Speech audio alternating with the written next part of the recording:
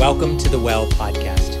We hope that this message will help you grow in your faith and give you practical ways to strengthen your relationships. To find out more, visit thewell.ca. Hey, welcome to Church at the Well. So good to be with you today. We are in a series that we actually have been in for several weeks now calling Breakthrough, which is about the fact that at times, whether in relationships or in a season of life or in a particular thought pattern or behavior or just in our mind, we feel stuck. We feel like we can't move forward. We feel like we keep cycling around to the same issues, the same fights, or the same behaviors or thought patterns. Or we feel like we're trying to move forward and we're being pushed backwards. That's not stuck, that's being hindered. And we said, man, what would it look like to get breakthrough so we could live with true freedom? Now, today is actually our final sort of deep dive into this series. And the next week, we're going to take what we call a pause or a Selah, just to pause and say, where have we been? And let some of these things, these truths kind of seep into our lives so that we can actually change, so we can actually get freedom. But today, it's our final one. And just like the later versions of Star Wars were not as good as the earlier ones, just like Rocky 6 cannot hold a candle to Rocky 3, just like Weekend at Bernie's 2 is nowhere near as epic as Weekend at Bernie's. I'm just kidding. They were both amazing. No, you might be tempted, and I actually feel a little bit tempted for this last one to go, oh, yeah, no, that's not really an issue for me. Or that's probably not the reason or the main reason or any reason at all that I feel stuck or hindered. You'd be very tempted to discount it. So let me just get it on the table first and then talk about why we might think, this isn't really important. And then I'm going to take a bunch of time to tell us why I really think it is. You might be feeling stuck in a behavior, in a thought pattern, in a relationship, not able to move forward, not able to get ground, to become the person you want to be, or to move forward in that area of life or in this season of life. You may feel like it's one step forward and two steps back because of, wait for it, fear. To which many of us, myself included, would go, oh, yeah, no, that's not really a problem for me. Here's partly why we say that. As men and women, and actually from the time we were young boys and young girls, we have been trained and conditioned to not admit or spot or identify fear in our lives. As boys or as men, we're told, no, don't be afraid. Don't be a wimp. Like, be courageous, be bold. Don't be weak. You have to, in the face of things that might cause you to be afraid, you need to stand up. You need to be a man. You can be strong. You can overcome that. Don't admit to that. There was this old deodorant commercial back in the day where it says, never let them see you sweat. Don't admit to that. You can push through that. And as from the time we're young boys and still maybe as men, that message is, no, you can overcome it. You can push past it. Don't be a wimp. Don't be a coward. Don't give in to fear. But it's not just for men, from young girls and women. Also now we're saying, hey, like you're equal. We're equal. Don't admit to fear. That's just going to prove you're the weaker sex. And you have to show you don't need to depend on somebody else. You don't need to give in to weakness. You're just as strong as men are. So stand up, be bold. Don't admit to fear. Don't give in to fear. Don't show weakness. So whether you're a boy or a girl, a man or a woman, we've been many ways conditioned, and the messaging around us is don't name fear. Don't give in to fear. Don't even think about it. Just push past it. We're also, in a sense, maybe just kind of all of us in that place where we don't like to admit to feeling vulnerable or weak. In fact, our survival instinct, even physiologically, but also mentally, rejects the feelings of weakness and vulnerability. We don't want to be exposed. We don't want to feel weak. Who likes that? Nobody. And then even more complicated, I think, for people of faith, we say, well, if you're a person of faith, there's no room for fear, right? Faith over fear. Like, we don't need to be afraid. And somehow, if you're afraid, that means you doubt. And if you doubt, that means you're not a true believer. So there's no room for fear in your life. And so in many ways, what that causes us to do is just say, no, I don't have it. I don't want to think about it. I don't want to admit to it. I just reject it. Or I can't even see it at work. So at the very least, we have to realize, man, there's lots of things working against us in this one to say, nah, it's not there. It's not a thing. And so maybe we just have to pause and say, well, maybe it is.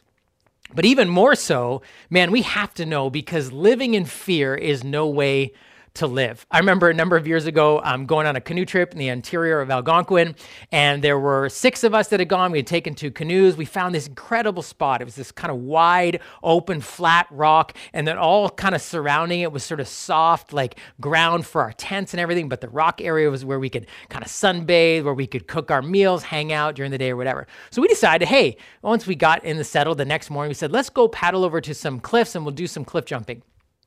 So they're all going to go, and I think, oh, okay, I'm going to go to the washroom first. So I go back into the deep woods, whatever. And I come out, and as I get to this kind of rock area, I see the group I was with, my friends, all 5 of them are crammed into one canoe right on the edge of the water, and they are staring right at me. In fact, I realized they are staring just past me because just behind me, and I slowly turn around, and I see a bear, maybe 20 feet from me. So I slowly walk towards the canoe. We get in and we scramble. We're paddling away. We pull out the binoculars. We went to a rock nearby and we're watching our campsite, watching this bear. What's he doing? And he was kind of pawing around on our stuff. Fortunately, we had hung our food up in a tree.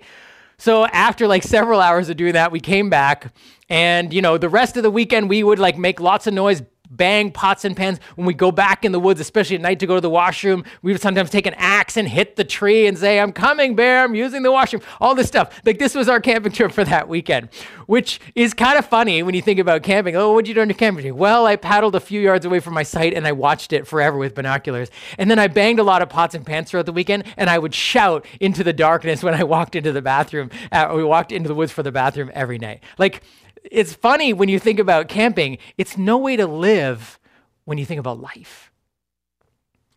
Like they actually say when you meet a bear or when you encounter something that you should be afraid of, your body actually starts to shut down its essential, all non-essential functions and activities, both brain pattern and body patterns and physiologically, so that you can make really quick decisions, so that you can run really fast, so that you can lift something really heavy that you normally wouldn't be able to do. It shuts down the rest of your body and it goes into, that whole fight or flight thing, which is really important when you have an encounter of fear and you need to deal with something in the moment. But psychologists and medical professionals tell us you can't live that way. If your body is constantly in a state of fear, you are going to be wrecking your mind and your body and your adrenal glands and all of that stuff. And just like it would be comical to say every time you went camping, all we did was paddle offshore and look at the campsite to make sure nothing was happening and banging pots and pans and yelling every time we went to the bathroom. It'd be no way to camp. It's also no way to live. So we have to figure out, man, I don't want to admit to this. It's not easy to see, but the effects could be really bad. So I need to know, is fear operating in my life? Now, even more unexpected than the idea of whether fear is operating in my life is actually the solution to what it means to not live in fear. And we're going to get there, but I'm going to take a little while. It's going to be a little while before we get to scripture. So those of you that really love the Bible verses, just be patient. We're going to get there. But we got to deal with this first and actually say, is this actually in my life? And what would it look like since it's not easy for me to spot? Now, one of the interesting things you'll find about the scriptures is, someone said, I was reading this in the book the other day, someone said that the most oft repeated command in scripture is fear not, or do not be afraid. Now, I haven't done my own research, so maybe that's not totally true, but I know it's mentioned many, many times. Fear not, do not be afraid. So at the very least, and this is a collection of books that were written a few thousand years ago, it's not new, this problem of fear. But I do think it's worse. Because, here's why. We, in the present age, live in what is called the information age, or a knowledge-based economy, a knowledge-based society, which means this. We know so much. We know so many things about the human body. We know so many things about money and investing. We know so many things about sort of physical, mental, emotional health and growth for our kids and for ourselves. We know so many things about education. We know so many things about science and nature. We know so many things about relationships. There's so much information. There's an exponential amount of information out there in the information age in a knowledge-based economy. And we know so much, which is wonderful. Learning is incredible. The problem is we also know way more things that we should be and could be and need to be afraid of. We're afraid of dying. We're afraid of getting sick. We're afraid of war or the effects of war. We're afraid of viruses, and we're afraid of vaccines. We're afraid of missing out on opportunities for our children. We're afraid of something going wrong with our health. We're afraid of not investing early enough in the stock market, or investing too much in the stock market, or investing in the wrong things in the stock market. We're worried about whether we're going to get good enough grades. We're worried about whether we're going to get into the right school, or if I got into the right school and I picked the wrong program. We're worried about whether I'm going to get a job or get a new job or get the job that I lost back. We're worried about so many things. Fear, we not only know more, we fear more. We know more, which is a wonderful thing, and yet we are more aware of all the things there are to be afraid of. And so this is actually something that can be and is operating in our lives, that has come with being a part of the information age of a knowledge-based society. But again, our biggest problem with fear is that we don't even recognize it. In another way, I can say this: fear actually wears masks. It's not easy to see. Like, here's the thing. We think that fear looks like this. Like, this is the classic kind of picture of fear, right? I'm just afraid, cover my eyes or whatever. We think fear looks like that. But fear actually wears masks. It's not easy to see because it most often in our lives doesn't look exactly like that's easy to see, and it's easy to see in a younger child or whatever. But fear has different masks it wears that underneath is fear, but up front it looks like this, like anger. Like we're angry. Anger is a much safer emotion to express than fear, right? We fear, if we acknowledge fear, that feels like vulnerable and weak. But anger's strong and powerful and not vulnerable at all. So it's much easier to lash out in anger, or to be angry at the world, or express feelings of fear that actually come out like anger because it feels safer. But not just anger. Fear can look like take charge, take control. Instead of feeling fear, we're going to take control. We're going to make sure that things don't happen. We're going to get in the driver's seat. We're going to seize this situation. We're going to try to control the outcome, or control this person who's bothering us or who's threatening us. We're going to take charge. Not just anger, but control and take charge. It also could look like the other side of control, which is worry. Worry is the mind's instinctive attempt to control something by thinking about it over and over and over. Why do we worry? Why do we turn something over in our mind over and over and over again? Why? We're trying to control it. We're trying to master it. We're trying to keep it from swallowing us up. And yet it does, because it's worry. It doesn't look like fear. It looks like worry. How about this? Compulsive escape, right? We can't deal with the stuff that is threatening to make us feel afraid, to make us feel vulnerable, to make us feel weak.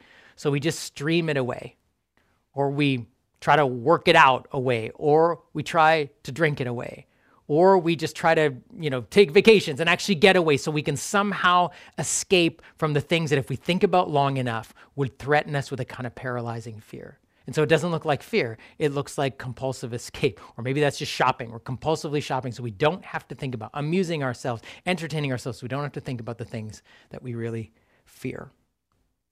Another escape is the fight back. This isn't just anger. This is like, hey, I'm not going to take anything from anyone. We can fight. So much I think of the fight response that we have had in this last couple of years is underneath it is this fear. Again, it's way safer to feel like I'm going to fight back than I'm going to be afraid. And so the fight in us, or the argumentative spirit, or always needing to be right, or never letting anyone give me any garbage or crap, I'm going to fight back. That can be an instinct. It can actually be a mask that's covering up fear. How about this one? This one does not at all look like a bad thing. Planning for the future. Planning for the future. That's a good thing, right? Well, in a lot of ways, yes. But it may be a mask for worry. Because if I can just think far enough, and I can just have the nest egg far enough, or I can just tackle this problem, if I can just put my mind to it, or put the right amount of people to it, I can talk it out and strategize it out and make sure I have a plan, and I have a good backup plan, or I have just enough of a nest egg to make sure if this happens and that happens, and I can plan my way out of the things that are threatening to make me feel afraid. Planning can be a mask for worry. Or being overly cautious, right? Afraid to take risks. not willing to step out, not willing to risk for other people. Well, I can't be generous, or I can't do that because what if I don't have enough left? Or what if I give that and there's nothing left for me? Or what if I serve this person and there's no one left to serve me? We will be cautious. We can be risk averse, not just in venture, but in our attitude and our relations towards other people if fear is operating in our lives. All these things aren't necessarily indicators that fear is, but they might be. They can all be, in a sense, masks, things that mask fear in our lives. And here's the thing. The reason the scriptures tell us not to be afraid, fear not, don't be afraid, is not because fear is a sin or you're a bad person if you're afraid. It's just that when we live in fear, the results can be really damaging. And maybe there's lots of ones, but a few just came to mind. When we are driven by fear, we can make bad decisions. Sometimes the decisions we've made, or indecisions, things we should have said but we didn't say, things we said but we wish we hadn't, things we did that we shouldn't have done, things we should have done that we didn't do. Right? Decisions. We can make impulsive purchases out of fear. Oh no, I have to jump on this opportunity. It's going to be gone. And if I don't get it, then I won't be able to get into the housing market. Or I have to take this job because even though it's got more travel involved and even though it's going to be longer hours, but it'll make more money because that way it'll get us ahead and I won't. We can have fear motivating the decisions we're making about career or what career we're going to go into or we're not going to. Fear can get us into, our fear of loneliness can get us into relationships we shouldn't be in, or keep us in relationships we shouldn't stay in because we're afraid of being alone or we're afraid of the stigma of what other people will think. Fear can talk us into things or talk us out of things we should stay in. We can be afraid of what other people will actually think of us, and so we don't tell people the truth. We aren't honest with what we feel. We don't stand up for ourselves, maybe at work or with our friends, because we don't want to feel rejected. We're afraid of being rejected. We're afraid of being alone. We're afraid of what other people will think of us. Fear can be a powerful negative motivator in making decisions that we shouldn't make or keeping us from making decisions that we should, and that's a damaging result. But fear can motivate us to make bad decisions. Fear, if we live in fear, we can be living with constant restlessness. Like this constant state of where our minds are so noisy and constantly filled with, oh, I should be doing this. Even when we're at rest, even when we're sitting on the couch at the end of the day, or even when we're somewhere else, beautiful, tropical, which should be paradise. Inside of us, our hearts are troubled and stormy. Inside of our minds, the chaos, the voices, the noise is so loud because we're constantly, well, when I get back, I got to do this. And what about this? And we haven't solved this. And, I'm going to miss out on this. And what about this? And, all of the fears we have that we think, again, the worry can continue to try to control us, or just simply like, I got to change things, or restlessness of I'm going to look on MLS tomorrow, or I'm going to see if there's a sale at this store, or I'm going to go on Amazon because it's Amazon days or Prime days or whatever, to deal with the sense of restlessness that is inside of us because of the things ultimately that we're afraid of all around us. So not just bad decisions, not just restlessness, but actually selfishness. If we are ruled by fear, it will be very difficult to put others first, right? Because if we're constantly ruled by fear, what we are constantly ruled by is the survival instinct. I'd like to be kind. I'd like to be patient. I'd like to help you. I'd like to serve you. I'd like to be generous. But ultimately, I'm afraid of what I might lose or what I won't gain. And so therefore, I have to hang on. I have to ultimately look out for me. When fear rules our lives, it doesn't just lead us into bad decisions. It doesn't just keep us from making good decisions. It doesn't just create a sense of restlessness in our lives. It makes us very selfish. Ultimately, in the end, we live by a survival instinct that puts me ahead of everyone else. Friends, when the scriptures tell us not to be afraid, it's because of the damaging results that can happen in our lives. So really, we need to actually take time to let God begin to show us in our lives where we might be operating out of, motivated by, driven by, paralyzed by fear. One of the writers of the Bible said it this way. He said, "Search me, O God, and know my heart.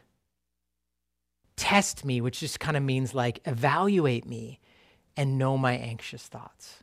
It is an invitation. Say, God, come. Help me figure out and find the anxiety and the fear in my life, the roots of this, the source of this. So before we move on to what the solution is for this, I just want to give us time to actually do it together, to take time right now and just go through a little bit of a reflection exercise wherever you happen to be, or if you're driving along, or if you're sitting on your own, or if you're watching with other people, just take a few moments to be silent. And I just invite you to close your eyes, and I'm going to lead you through a couple of questions. We're going to begin first with this silent prayer. Even as you do it, just begin to slow your breathing down and just silently pray this prayer. Search me, O God, and know my heart. Test me and know my anxious thoughts. You can just say it again slowly. Slow your breathing down. Search me, O God, and know my heart.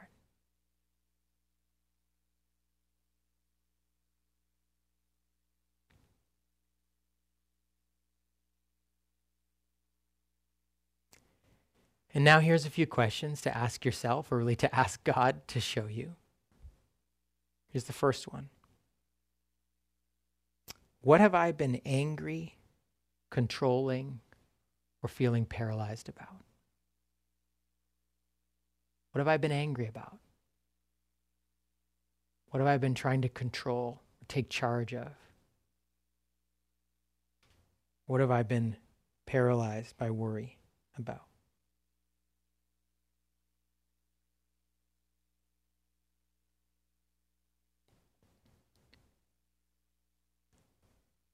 And as that comes to mind, ask your questions. What fear or fears might be underneath this?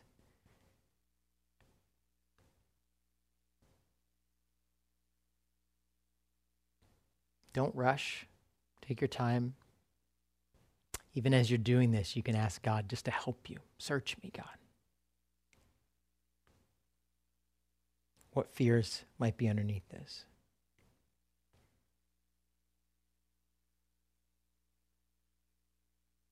Now, if that's a good question for you and you just want to camp out there, you can just stay there, but we'll move on to the next one. When I look back at decisions or indecisions that I now regret, what was I trying to gain, avoid, or control?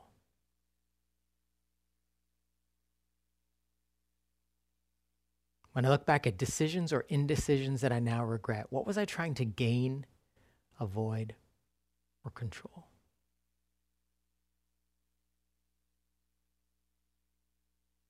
Now listen, the answer to that may be obvious to you, but this question may not be.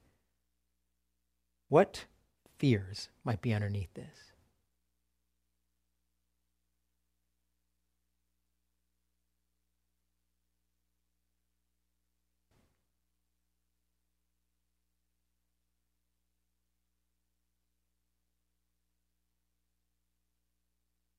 Don't worry if nothing specific is coming to mind, or maybe you've got a good handle on why, but you can't really sense what the fear is. It's okay. You're just inviting God. He can speak. Maybe it won't come up today. Maybe it'll come up tomorrow. Maybe it'll come up this week. Just take your time. And then this question. What relationships, situations, or decisions am I constantly thinking about or obsessing about?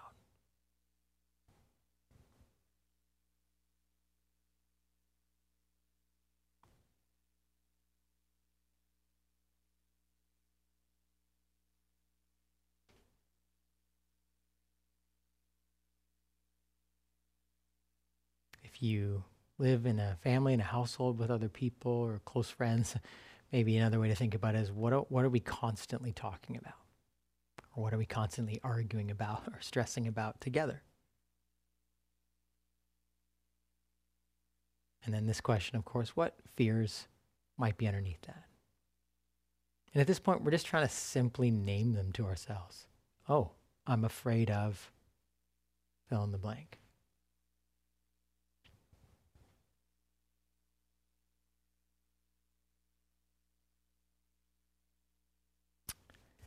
Okay, so, I know when I was doing that exercise as I was writing this week, there's some things that came up. So what do we do? Okay, I know I might have some fears, or maybe there's a path I need to follow here. What's the way forward? I mean, that's the beginning point, to let God actually begin to show us where we might be afraid. But how do I deal with those fears? If we're not supposed to live in it, if living in fear over a long period of time is going to do damage to my relationships and my mind and my heart and even in my body, what is the solution? Well, as unexpected as it is to find fear in our lives, even more unexpected, I think, is Scripture's solution, is the solution that Jesus offers. But listen to these two passages of Scripture from two separate letters from the same author, describing, actually two different authors, describing what the solution to fear in our life is. For those who are led by the Spirit of God are the children of God. The Spirit you received does not make you slaves, so that you live in fear again. Rather, the Spirit you received brought about your adoption to sonship, and by him we cry, Abba, Father. The Spirit himself testifies with our spirit that we are God's children. There is no fear in love, but perfect love drives out fear, because fear has to do with punishment. The one who fears is not made perfect in love. I wonder if you caught that. The solution to fear in our lives is love. Love. One verse says that we're meant to be convinced in our hearts that we are children of God, that God loves us. The other one says that the love of God drives out fear. You think, like, really? Love? Like, love is the answer? Love is just, hey, don't be afraid. It's love. No, you got to look more closely. That first passage tells us that God's Spirit has been given to us to convince our spirit that we are loved. In a sense, the Holy Spirit comes into our lives like a preacher and preaches to our hearts to convince us, to remind us, to affirm in us, you are a child of God. Remember, we've talked the last couple of weeks about what it means to be adopted in the family of God. If you missed any of those messages, please catch them. They're so profound, these truths that are in Scripture about the fact that we are adopted into the family of God. And the Scriptures say that we've been given God's Spirit that is like a voice from the inside of us, convincing our spirit, preaching to our hearts to remind us that we are dearly loved children of God, that our Father, the great parent who looks after us, is God. And it is a relationship of love that we have that is meant to free us from, it says, being slaves to our fears. Yes, we have fears in our lives. But the love of God is meant to free us from being driven, like this idea. And again, many ways, this writer was talking to people who were Jewish people who had slavery in their history, who had spent 400 years in their ancestry in Egypt as slaves. And so this idea, the language of being a slave to fear was not just a throwaway. That was a very powerful word to them, saying, don't let fear be a master that drives you, that uses you up, that makes you do its will. No, the Holy Spirit convinces our hearts we are loved. So yes, you may be afraid, and there may be things to be afraid of, but fear does not have to be your master. Fear does not have to rule you and drive you. The love of God actually frees you, and you don't need to be a slave to fear. But then secondly, the other verse says, the perfect love of God drives out fear. And this idea of perfect, the word in that language was a holistic word. It meant pure. It meant, and we know in this context, talking about the love that comes from Jesus, that Jesus through his life, death, and resurrection has brought the love of God into our lives. It is a love that is pure, that is unconditional, that is relational at its heart, that is sacrificial, and that is eternal. We can never lose it. No one can take it away from us. And that love over time begins to drive out fear from our lives. But how? You'd say, well, how does love drive out fear? Rob Reber, in his book Soul Care, says this: the number one question in the heart of people for God is, God, do you love me? And the number one question in the heart of God for people is, will you trust me? We want to know, does God love us? And God says, yes, I love you. I have given my son for you. My son has died for you and brought you home. You are my child. But I want to know, will you trust me then? In light of that love, will you trust me? Trust is key to breaking free. Trust is key to getting rid of fear driving in our life. Trust is key as the response to the love of God. In a sense, trust is the surest indication that we know we are loved. Trust is the surest indication. If we can trust God, if we feel like our hearts can trust him, that's the surest sign that we know we are loved. And that's why, honestly, I think trust is a way better word than faith. Faith can mean, just kind of this feeling of belief or whatever, but trust is real. Trust is gritty. Trust is very practical. If I trust a chair will hold my weight, I sit on it. If I don't, I won't. And so we can say, I have faith. But do you trust God? In other words, what is your weight? What are you placing or what are you willing to put your weight on? Say, I know God loves me. I have faith. But ultimately our trust, what we believe is going to save us, is a good financial nest egg, is a good job that makes enough money. It was enough money so we can afford a house. Our hope, our trust for salvation and satisfaction is not God. It's this thing, whatever we're putting our trust in. We can say, I believe God loves me, but ultimately I'm afraid to speak up. Ultimately, I'm afraid to be honest. Ultimately, I'm afraid to be myself because what I really trust to save me is the opinions of other people, the approval of other people. We can say, I believe God. I have faith in God. I know God loves me. But what my hope in, what my trust is in, is my health. Do I look good enough? Do others think I look good? Will I be able to maintain my health? Will I be able to beat this health scare? Yes, I love God, but ultimately my trust, my foundation, what I'm putting my weight on is how I physically feel or how I physically look. It doesn't matter what we have faith in. What do you trust? More importantly, who do you trust? God's love is meant to convince our hearts to be able to trust him. But what do we mean by trusting the Lord? Is it, I trust that everything's going to work out? I trust that these fears won't come true? I trust that God will protect me from anything bad that might happen? Is that what we mean by trust? I want you to listen to Rob Reimer in his book as he goes on to describe a major crisis of trust as he and his wife were having major marital issues and he thought he was going to lose the marriage. Listen to what he says. When I went through my marriage crisis, it tapped into my root fear, the fear of not being loved. The person I loved the most in the world no longer loved me, and that was his wife at the time. My heart trembled and I was afraid. I didn't know that's what it was, but all the symptoms were there. My mind raced. I had countless imaginary conversations and real conversations to try to fix the marriage and control the outcomes. Jen, his wife, often felt smothered because I was obsessed with fixing it. I was driven by fear. I struggled to find peace of mind and heart, and anxiety filled my soul. It would often take me 2 hours of worship after a conversation with Jen before I could find peace.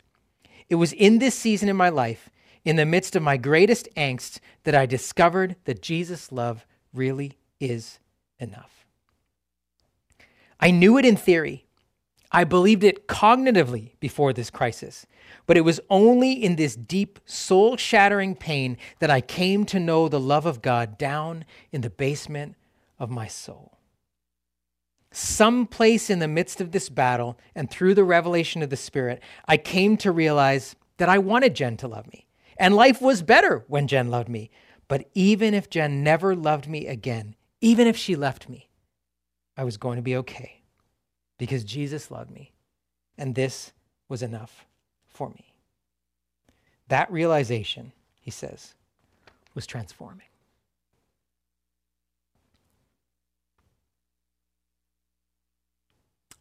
What does it mean for our lives, for our minds, to be convinced deep down in the basement of our soul that God really loves us and that his love is enough, that even if our worst fears come true,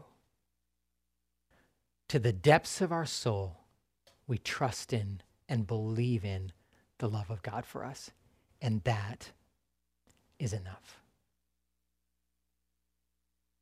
That's beautiful. But how does that happen in our lives? How does that really become true at the depths of our soul that allows us to have freedom and not be slaves to fear? Well, I think we have to actually invite God's Spirit into the basement of our soul to convince us that this is true. That's what those scriptures we read said, that the Spirit comes and speaks to our spirit. So we need to invite the Spirit into our lives. In other words, to make space to displace fear. To make space in our lives for fear to be displaced. Right? If fear is what is operating in the basement of our soul, we need to invite the Spirit in to drive fear out. We need to invite the Spirit into that space to displace fear. And here's a couple of ways that I have seen in my own life and in the lives of others that actually allow for that to happen. One is we create space by ourselves in silence. Regular times of prayer with God, I would encourage you on a daily basis to begin your day in silence. And silence as a key practice of beginning to realize just how noisy things are up there. Beginning to realize just how stormy and tumultuous it is in here. Silence usually begins not with hearing God, but hearing the noise in our own heads. Realizing what it is we're actually afraid of, what we're obsessed of, what we're trying to control, what we're worried of, what we're hoping to get or gain or not lose. And into that space of silence, God's Spirit begins to come. And so we need times alone of silence to create space for the Spirit to displace fear. But not just alone in silence, but with one or two in prayer. We've featured during this series our prayer ministry that we have, where you can invite people in our church who are trained and who love you and set aside time to actually pray with you. And so that may be a formal way to do that, but there are people hopefully in your home group or people in your life or one of us as pastors say, can you pray with me? Can you ask me those questions? Hey, what are you afraid of? Is there a fear underneath that for you? We need people in our lives who are going to do that, who can pray for us, who will ask us the honest questions to make space for the Spirit to displace fear. Not just alone in silence, but with one or two in prayer. And lastly, with the community in worship. Did you notice how Rob mentioned that worshiping for hours at a time was what was helping him deal with this creeping fear of being alone, of not being loved?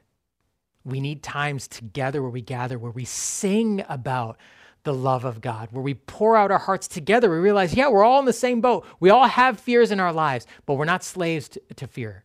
Like, let's throw that off. Let's become free together. We need time to do that as well. And so I just encourage you, maybe you have one of those things that's a regular part of your life, but you're missing the other two, or you need all three back in your life. And I can tell you this, for some of you, I know you've gotten used to watching church online at home and it's quite comfortable, but you are missing out on the worship life of the community that it actually is key for making space in your heart for the Spirit to displace fear. So you got to get back. You got to bring these things back. And others of us have completely abandoned our personal time. Our personal habits have been totally thrown out of rhythm in this season. We need to get back time alone with God and space for the Spirit to displace fear.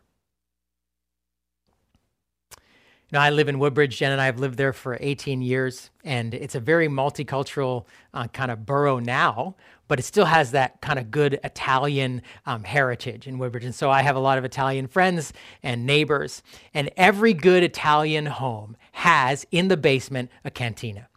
And the cantina is when you have loved ones come over, when you have friends come over, out of the cantina comes the good wine and the cured meats and the cheese and the dried fruits and the nuts and whatever that you have in the basement to share with those that you love, to share with those you invite in. And thankfully, I've been the recipient of that in an Italian home with a good cantina. When fear lives in the basement of our souls, all we have to offer the people who are close to us, the people who come into our lives, is anger or worry or control or obsessive compulsive behavior or selfishness. That's all that's in the basement of our soul. But when we invite the Spirit in creates space in the basement to displace fear. And the Spirit brings with it the good wine and the cured meats and the nuts, and the scriptures actually say the fruits of the Spirit. Do you know what you have to give to the people in your lives when the Spirit comes into the basement of your soul? Out of the richness of the cantina that the Spirit brings. You know what you have? Just close your eyes and listen to these words before we go to worship together. This is what you have to give the people in your lives: love, joy, peace, patience,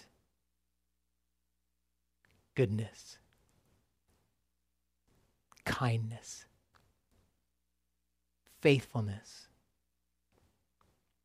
gentleness,